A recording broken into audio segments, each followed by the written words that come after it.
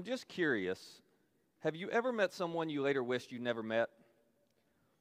Awkward laughter. I know. Because you're sitting by them right now, aren't you? That's why it's so awkward. No, don't point any fingers. Isn't this true for all of us? Like if we were sitting down privately where we could have this conversation, I ask you this, you have some names, faces that just come to mind immediately, don't you? We've all got some people we later wished we'd never met. So in some cases, it's people that, quite honestly, when we met them, we knew internally, I'm a little too excited to have met them. I shouldn't be so excited to see them. I shouldn't be so excited to see them again. I'm not sure this is a good thing. In other cases, we thought it was good until later on. Then we look back and we knew then, oh, it probably wasn't such a good idea. It's so interesting because the people we met always end up becoming part of our greatest regrets. Just think about it. You think about the greatest regrets you've had in your life. Isn't this true? The people that you met ended up showing up in those regrets. And here's what's so interesting to me about this. It is the fact that when you were engaging or, exploring whatever you were doing that caused you to have the regrets that you have, you did them with people, you probably didn't do them in isolation, and you did them with people that at the time, at the moment, you considered to be friends. You weren't, forming your greatest regrets with your enemies. You were forming your greatest regrets with people you consider to be friends. And then down the road, so often, unfortunately, we look back and we go, I just wish I'd have never met them. I wish I'd have never ended up there. I wish I'd have never done that. That's so interesting to me. Well, anyway, last week we started this guardrail series, and if you weren't here, I'll catch you up real quickly, but the best way to catch up is just to download our app if you don't have it, and you can find all the messages there. You can go to our website and find them. But this guardrail series is based on a single question. Can you plan today to prevent regrets tomorrow? I think this is a great question to consider.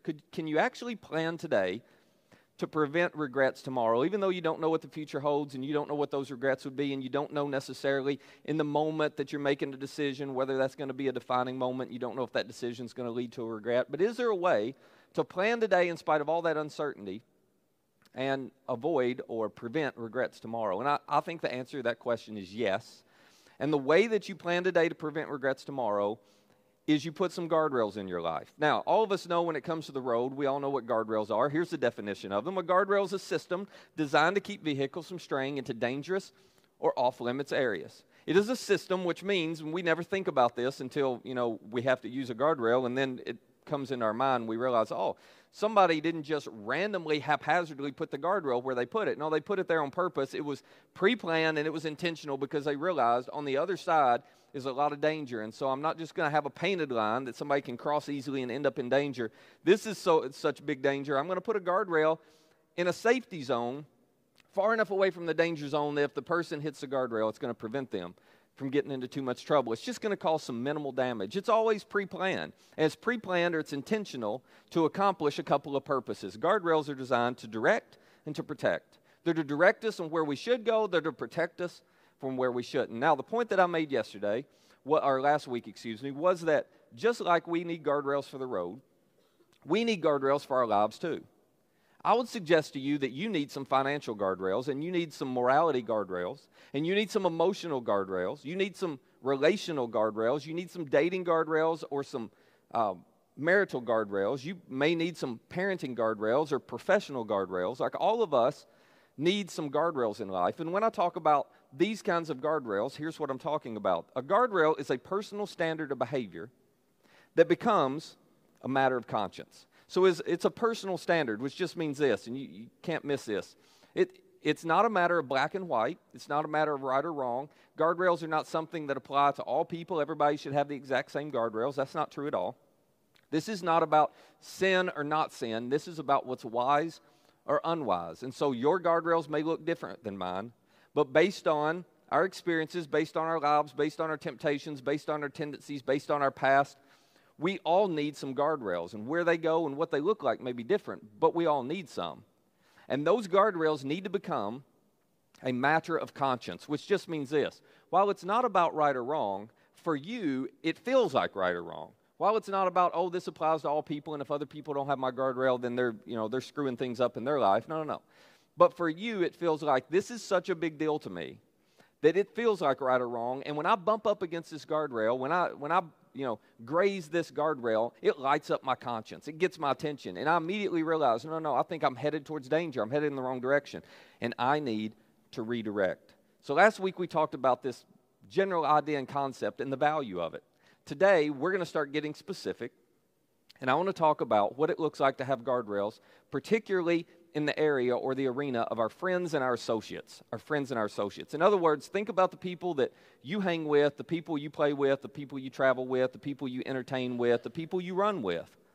We need some guardrails in those types of relationships. Now, here is my challenge today, and I'm just going to lay it out here. My challenge is to convince you that you need it, because as I start talking about this, you're immediately going to think, well, teenagers need that. Well, yeah, but I'm a grown adult. I don't need this. Teenagers need that, but no, I'm old enough now that none of that impacts me and affects me. And I'm telling you, it doesn't matter if you're 16 or 26 or 86 or anywhere in between. You need it. And you need it for several reasons, but one of the reasons that we all need guardrails when it comes to friends and associates is because of this very basic principle of life that acceptance paves the way for influence. In other words, whenever you're with a group of people, a group of friends who accept you, what do? You drop your guard, you relax, and you are far more open to their influence than someone that you hardly know or someone that you feel doesn't accept you. We are all drawn toward environments of acceptance. And when we get in an environment where we feel unconditionally accepted, we are very, very open to influence. Now, that's not necessarily a good or a bad thing. It's just a thing. It's just human nature. It's what makes friendships fabulous, and it's what makes friendships dangerous, depending on the people who are around us. This is why Jim Rohn famously made a statement. I don't know if you've ever heard this statement, but it's so interesting. Jim Rohn one time said this. He said, "We are the average of the 5 people we spend the most time with." Now, I'm just going to pause because you're trying to think who are the 5 people. So go ahead, and then groan because you're like, oh, right? I mean, it's like, oh, my goodness, I'd never thought about that. Surely that's not true. Well, the reason he said this is because he knew. The 5 people you spend the most time with are probably the 5 people you feel most accepted by. And you're eventually going to become like those people because acceptance paves the way to influence. I would say it this way, that your friends are a preview of the future you. Your friends are a preview of the future you. In other words, you just try this if you don't believe me. You ask somebody, tell me about your 5 friends, and you learn a little bit about those people, and I guarantee you, if that person isn't already like them, they will soon be like them. It's just the way it works. The reality is your friends still influence the quality of your life. Doesn't matter how old you are, doesn't matter what stage you're at. Your friends still influence the quality of your life. Now, what's interesting to me is when you open up the text of Scripture that was written over a 1,500-year period, and you begin to look at all these different authors and all these different periods of time throughout all these different ages, if you will, you find that all through it, throughout what we call the Old Testament, the New Testament, this concept keeps coming up. These authors would write about this idea, and they were writing about them to grown adults, but they would write about this idea over and over again, and they would tell stories that illustrated this. One of them that I just think is so clear and so powerful is a story that's found in 1 Kings 12. You probably have heard of David, King David, the king of Israel. David's son Solomon, you probably heard of him. When David died, Solomon, his son, became king. During the reign of Solomon, Israel was at its greatest height. It was, greatest power militarily and financially, economically, and in all those realms. And then Solomon died, and you may not be as familiar with Solomon's son who became king next. He was David's grandson. His name was Rehoboam. Rehoboam took the throne at a fairly young age. He was probably in his early 20s. And when Rehoboam took the throne, something interesting happened. He had a leadership crisis right off the bat. He had a key defining moment. And I don't think at the time he realized his decision would become a defining moment, but it did. There were a group of ambassadors, if you will, from the nation of Israel who approached Rehoboam. And the reason they approached him was because during Solomon's reign, even though it was at the height of Israel's history, everything seemed to be going great.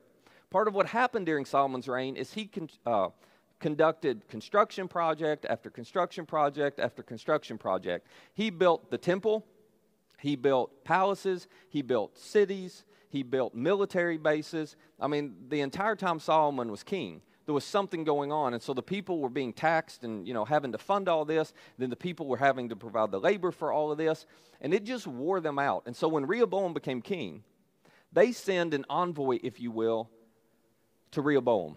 And it's led by a man named Jeroboam. And Jeroboam stands in front of Rehoboam and he says, hey, we just have a request. Would you please back off everything Solomon did and give us a break? Would you please not continue to build and not continue to expand and not continue to tax? We're just worn out. Would you just give us a break? And Jeroboam says, if you'll do that, if you'll ease up on us a little bit, we will be loyal to you for life. And Rehoboam does a really smart thing. As a young leader, he says, you know what? I'm not going to make a decision right here in the moment. Give me 3 days, and then come back and we'll talk about it. So they do. Jeroboam and his group, they leave. And Rehoboam immediately goes to all of Solomon's advisors, all of his dad's advisors. So they've been in this political system, and they've watched Solomon and all his wisdom for all of these years. They've got a wealth of wisdom. Rehoboam goes to him and he says, okay, this group came. What should I tell them? And Solomon's advisors say, you should tell them. That's exactly what I'll do. You should tell them, yep, I'll dial everything back. We're going to give you a break. We're going to make it a little easier on the people here in the land. And they tell him this. This is so wise. They said, Rehoboam, if you will be courageous enough to stop and to roll everything back, if you will serve them, in return, they will serve you, because that's how great leadership works. Great leaders serve first the people, and then in return, they find the people, serve or follow them. So they said, if you'll do this, I'm telling you, they'll be loyal to you for life. You'll have an extraordinary reign.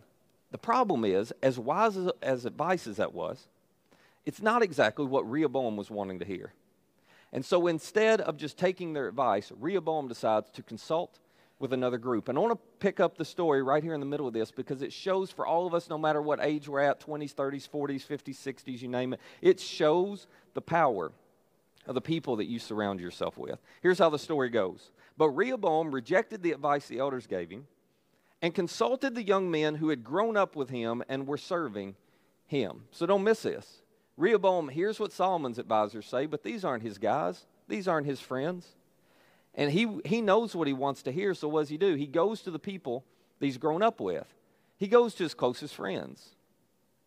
People who don't have any more political experience than he does. People who don't have any more wisdom than he does.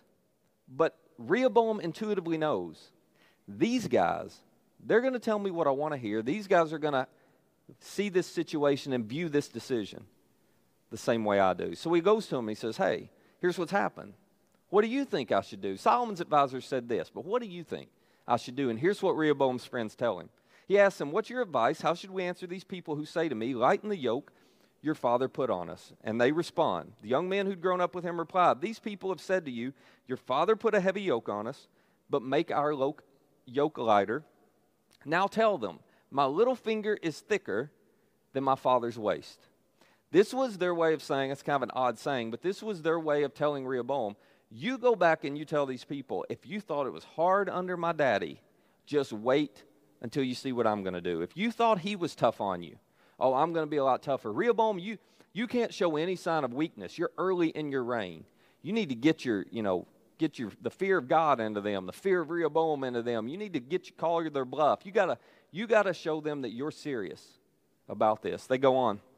My father, he says, tell them this. My father laid on you a heavy yoke.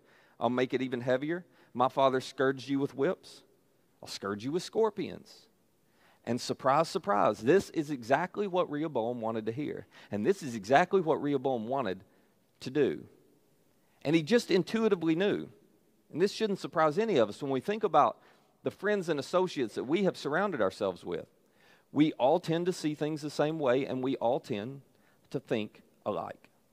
And so Rehoboam, on the third day, stands in front of Jeroboam and this group who've returned. And he looks at them and he gives them this advice. And to his utter dismay, he could have never predicted or imagined this. To his utter dismay, they walk out. And they report back to the people of Israel what Rehoboam has said. And the kingdom of Israel splits, it divides. And they were never united again throughout that time of history. And Rehoboam lost almost everything because he listened to the wrong people. Now, the thing that makes this so tragic to me when I read this story, the thing that's so ironic about it, is the fact that none of this had to happen if Rehoboam would have just been wise enough to listen to the advice of his own father years before. Solomon, in Proverbs 13, had written this. He had said, you walk with the wise and become wise. Now, isn't this interesting? I want you to pause and think about this for a second. Solomon did not say, hey, if you will study under wise people, if you will learn from wise people, if you'll take good notes and try to emulate wise people, you're eventually going to become wise. No, Solomon said, this is what I've observed is true over the years. If you will just walk with the wise, you're going to become wise. In other words, if you will just put yourself in close proximity to other people who have the traits you want to have, you're going to pick them up. You don't even have to work at it. You don't even have to study for it. You don't even have to practice it hard. Whoever you surround yourself with is what you're going to become like and who you're going to become like. So you want to be wise? You just surround yourself with some people who are wiser than you. Now, what's fascinating to me is thousands of years ago, Solomon understood this. And you find this in the writings of the text of Scripture all throughout it, from the Old Testament to the New Testament.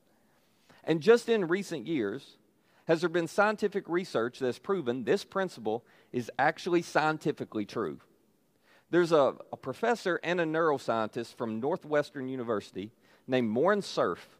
And what Morin Cerf decided to do is he took 10 years to study the decision-making habits of people. And he studied those decision-making habits based on what the people who surrounded them would do and how they influenced it. In other words, he wanted to know, how do the people we choose as friends influence our behavior and our attitudes? And at the end of this 10-year study, here's what he said he discovered. He said, the more we study engagement, we see time and again that just being next to certain people actually aligns your brain with them. Now pause and think about the implications of that. He said, you don't have to do this intentionally. You just rub shoulders with people, and you can't help it scientifically. It will happen. Your brain will align with their brain. Now, for some of you, this explains a lot, doesn't it? Explains a whole lot. Some of you are going, I knew the minute I married them that there was, it's like, this explains a whole lot. That your brain actually, your brain waves actually align. In other words, you begin to think like the people you spend the most time with. That's a little scary, isn't it? Cerf goes on, he says this next. If people want to maximize happiness and minimize stress, well, that sounds like all of us, doesn't it? We all want to maximize happiness and minimize stress. So Morin Cerf says, okay, if that's what you want, here's what you do. You want to maximize happiness and minimize stress. They should build a life that requires fewer decisions. Well, how do you do that? By surrounding themselves with people who embody the traits they prefer. So he says, if you want your stress level to lower and you want your happiness to increase, here's all you have to do. You figure out what traits you want to be true of you, and then you just make sure your closest friends have all the traits you wish were true of you. And you will find yourself having to make fewer decisions because your brain waves are going to align with their brain waves, and you're just going to start thinking like them and acting like them and behaving like them, and the next thing you know, you're going to be happier, your stress will be lower, and you didn't even have to work that hard at it. You just picked it up. And then he concludes it with this statement. He says, over time, they'll naturally pick up those desirable attitudes and behaviors. Now, what's he saying? He's saying what Solomon said thousands of years ago. You want to be wise? Just walk with the wise. You don't have to study it. You don't have to work real hard. You don't have to take a class. No. Just surround yourself with the people who have the traits you want to have. And just by being in proximity to them, this is how God wired us. Just by being in proximity to them, you will become more like them. You will be influenced by them. But Solomon says the flip side is also true. He says, walk with the wise and become wise. For, let me tell you why this is so important, he says, for a companion of fools suffers harm. Now, as I was reflecting on this, here's what I found so interesting. I would have expected Solomon to say, you walk with the wise, you'll become wise. You walk with fools, you'll become a fool. Well, that's true, but that's not what he says. It's almost like he says, that's just obvious. You don't have to worry about that. Everybody will figure that out. He says, no, it's worse than that. You become a companion of fools. You surround yourself with some people who lack wisdom. And Solomon says, I just want you to know, you're going to suffer harm. You're going to suffer harm. In other words, you're not only going to make foolish decisions that have consequences, but Solomon says you're going to get caught up in the chaos of the foolish people around you. And you're going to end up suffering their consequences as well. We talked last week about what it means to be a fool. It's not a derogatory term. It's just a fool is somebody who doesn't see that life is all connected. A fool is somebody who thinks there's a big disconnect, that I can do this right here today, and it's not going to impact tomorrow. That I can make whatever decision I want right here, and it's totally disconnected from every other area of my life, that every decision's isolated. A wise person realizes all of life is connected. They realize what I do today impacts tomorrow. The decision I make today moves me in a direction that leads to a very predictable destination. A fool just thinks, hey, I can go with the flow, do what I want. I'm not going to face any consequences. Yeah, it happens to other people. It never happens to me. Solomon says, you surround yourself with people like that. And not only will you become like them and have some consequences, you're going to get caught up in their consequences. Because guess what? The people around you who do not value their integrity will not value yours. The people around you who do not value their faithfulness will not value yours. The people around you who do not value self-control will not cheer you on and applaud you for your self-control. We pick up whatever the traits are of the people around us. And it's true at 16, absolutely. It's true at 26, without a doubt. But it's true at 46 and 66 as well. This never changes, because acceptance always opens us up to influence. Scientifically, what Solomon said has been proven. It's how God wired us, that our brain waves align with the people we rub shoulders with the most. Now, up to this point, if you're not a follower of Jesus, or you're a skeptic, or you're not sure you buy into all of this is just interesting, and it's good common sense, and you can embrace it and accept it and figure out what you want to do with it, and you probably find it helpful. But for just a minute, let me explain, for those of us who follow Jesus, why this is so important for us. Because as I said last week, the goal of putting guardrails in your life, the goal of being this intentional with your life and living a wise life, the goal is not to live a better life. That's a byproduct, and that's a good thing. But the goal of this is not to live a better life for us. It's to live a surrendered life. In other words, it's to reach a point where we trust our Heavenly Father enough to go with what He says, where we trust our Heavenly Father enough that we're going to do whatever we can to protect ourselves from veering too far to the left or to the right from the purpose and the plan that He has for us. And the only way you grow spiritually, the only way you'll become all that God created you to be, is if you surround yourself with the right people to encourage you. This is just how God wired us.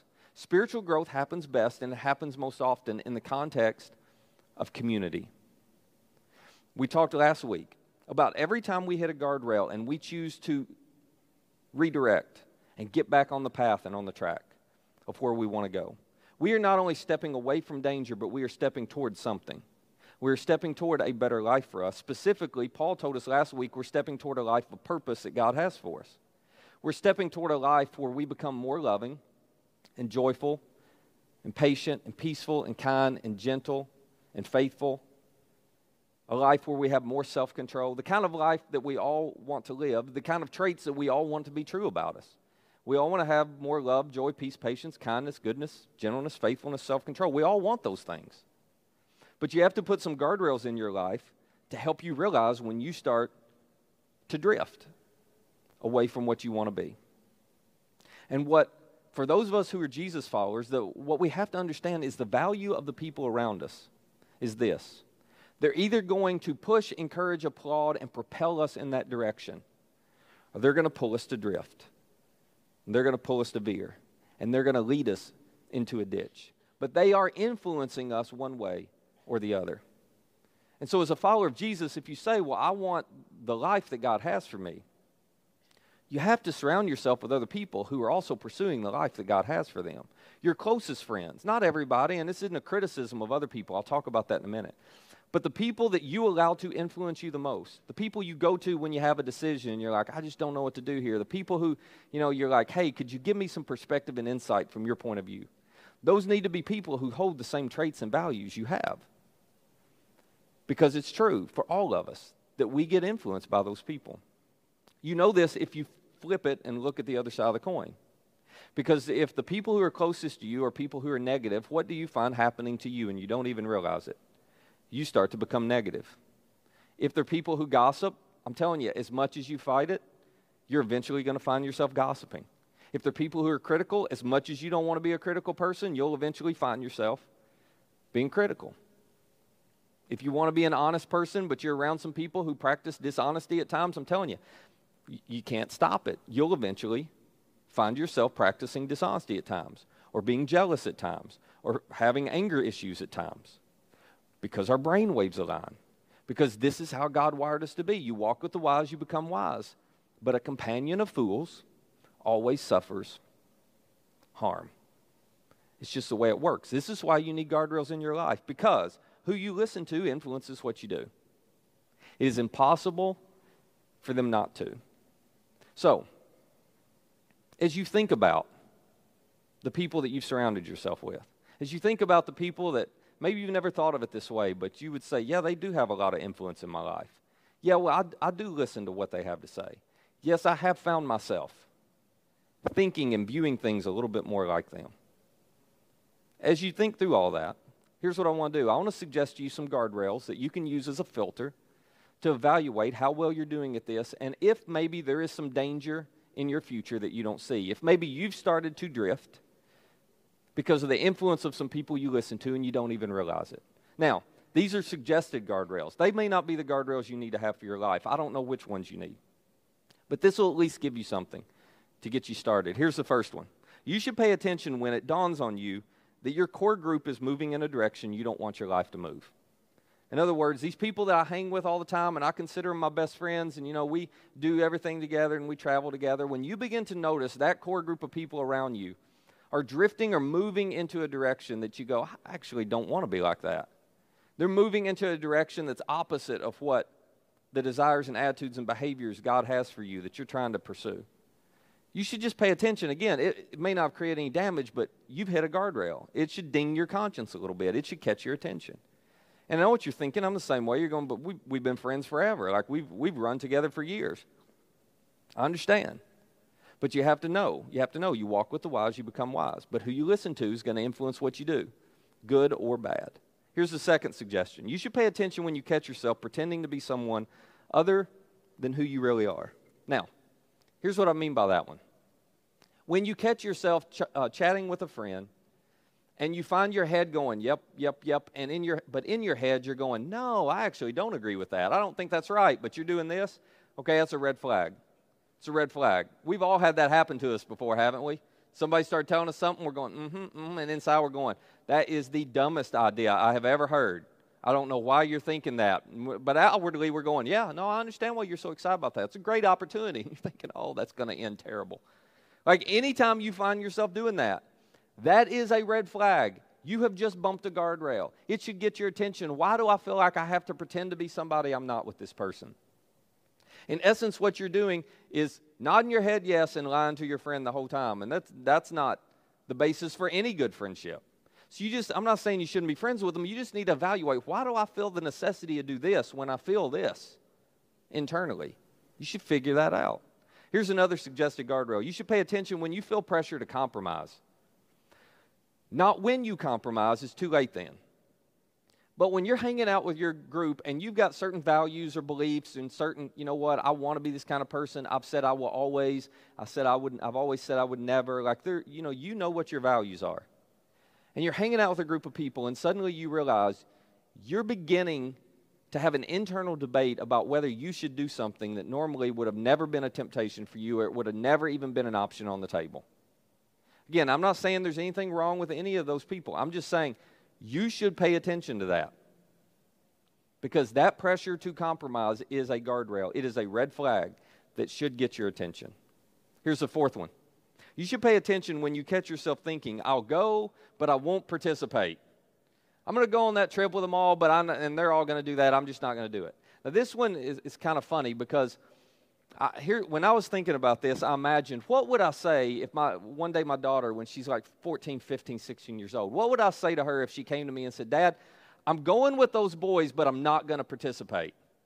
I would say, honey, your daddy is going with you and those boys to ensure you don't participate, right? It'd be like, are you kidding me? I would never buy that and say, well, just go on, honey. Don't worry about it. I trust you. No. I would immediately go, no, we're not putting you in a situation where you're going to go but not participate. You shouldn't be there. But we, as adults, we do this, don't we? Well, I'll go, I can handle it, I'll go, but I won't participate. Again, you may go and not participate. I'm just telling you, anytime you have to say that, that's a guardrail you just hit. It should cause you to stop and go, wait a minute.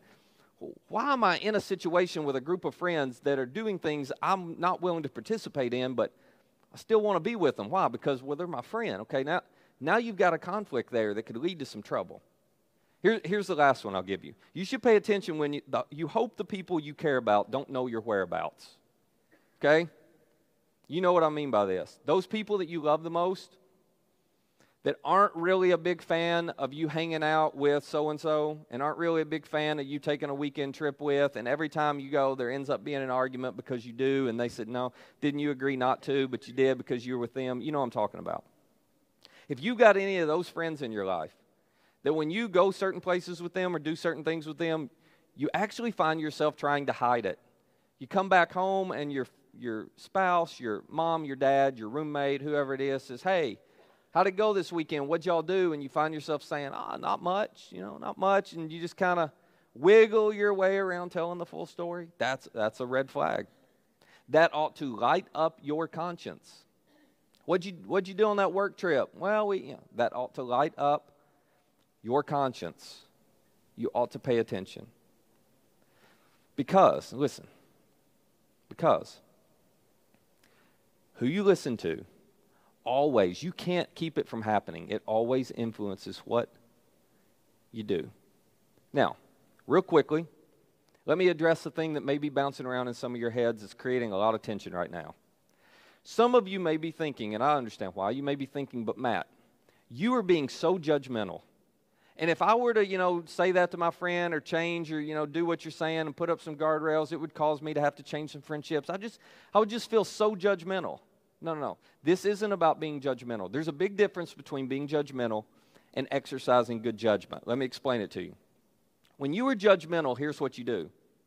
You assume the role of judge, and you look at your friends and say, what you're doing is wrong, and what you're doing is wrong, and what you're doing is wrong, and you should change, and you should change, and you should change. It's like Oprah on an evil day. That's what judgmental looks like, okay?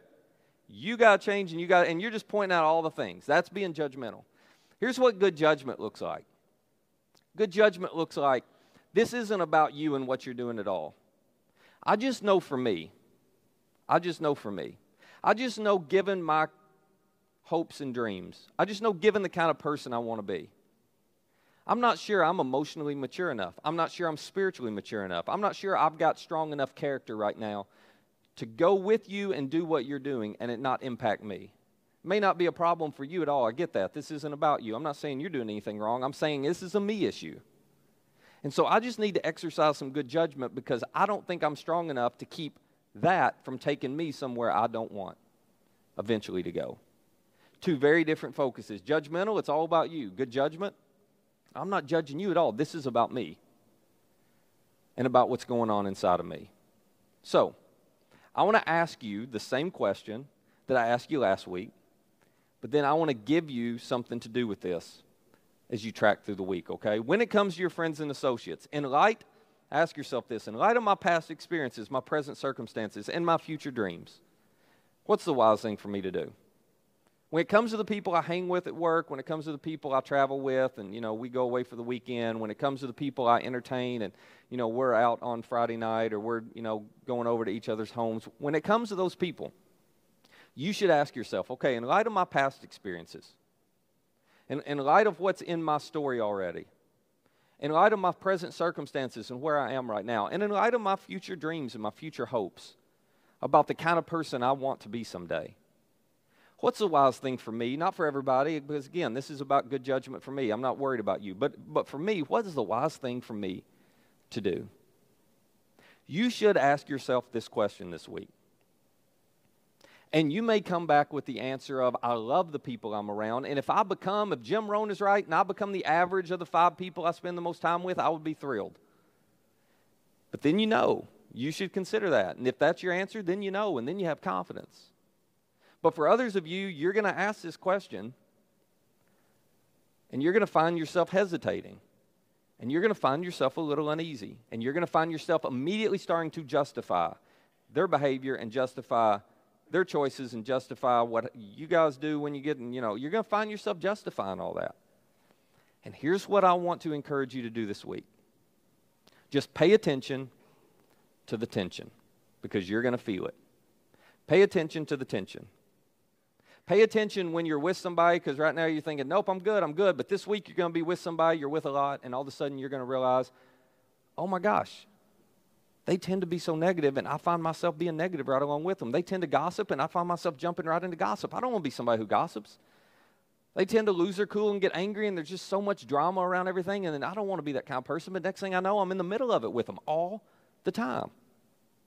I don't want to be dishonest, but here I am, and I'm listening to them be dishonest, and I'm realizing that I'm nodding my head yes, going, oh yeah, that was a smart thing to do. Glad you didn't tell them everything, or, God. All of a sudden this week, you're going to think you're fine, and then something's going to happen this week, and you're going to feel a tension. I'm just telling you. You need to pay attention to the tension, and here's why. Because every single morning across our communities, there are hundreds of people. This is not an exaggeration. There are hundreds of people who wake up and they look in the mirror and they ask themselves, how did I get here? How did I do this? How did I become this kind of person? And the answer is because who they listened to influenced what they did. The answer is because they did not pay attention. They didn't put any guardrails in place to protect them from the influences that might drift them or lead them into a ditch. And they became a person they never planned to become, a person they're not proud of. They did some things they're not proud they did. They went some places they can't believe they went. And they can't hit a rewind button and an undo button, because you can't change your past, but you can change your future. When it comes to your friends and your associates, you can plan today to prevent regrets tomorrow if you just put some guardrails in place and pay attention to the tension. And yes, it may require some awkward conversations. I have been there and done that. It may require some uncomfortable decisions. I get that. But your future is worth it. And as much as you think you can, you're just like me, I'm the same way. Oh, that'll happen to other people, but it's not me, it's not me, it's not me. I'm mature enough to handle this. I'm just telling you. Just telling you. What's true for everybody else is true for you. Your friends are a preview of the future you. They still influence the quality and the direction of your life, because who you listen to always influences what you do. It does. So Solomon says you get to choose. This is the beauty of it. You get to choose. You walk with the wise, you become wise. You become a companion of fools, you suffer harm. That choice is yours, and that choice is mine. But there is something better for all of us who choose we're going to walk with the wise. And that better thing is when we surround ourselves with people who are pursuing God's purpose for their lives, when we surround ourselves with people who are allowing Jesus to shape his character in us, we become like that too.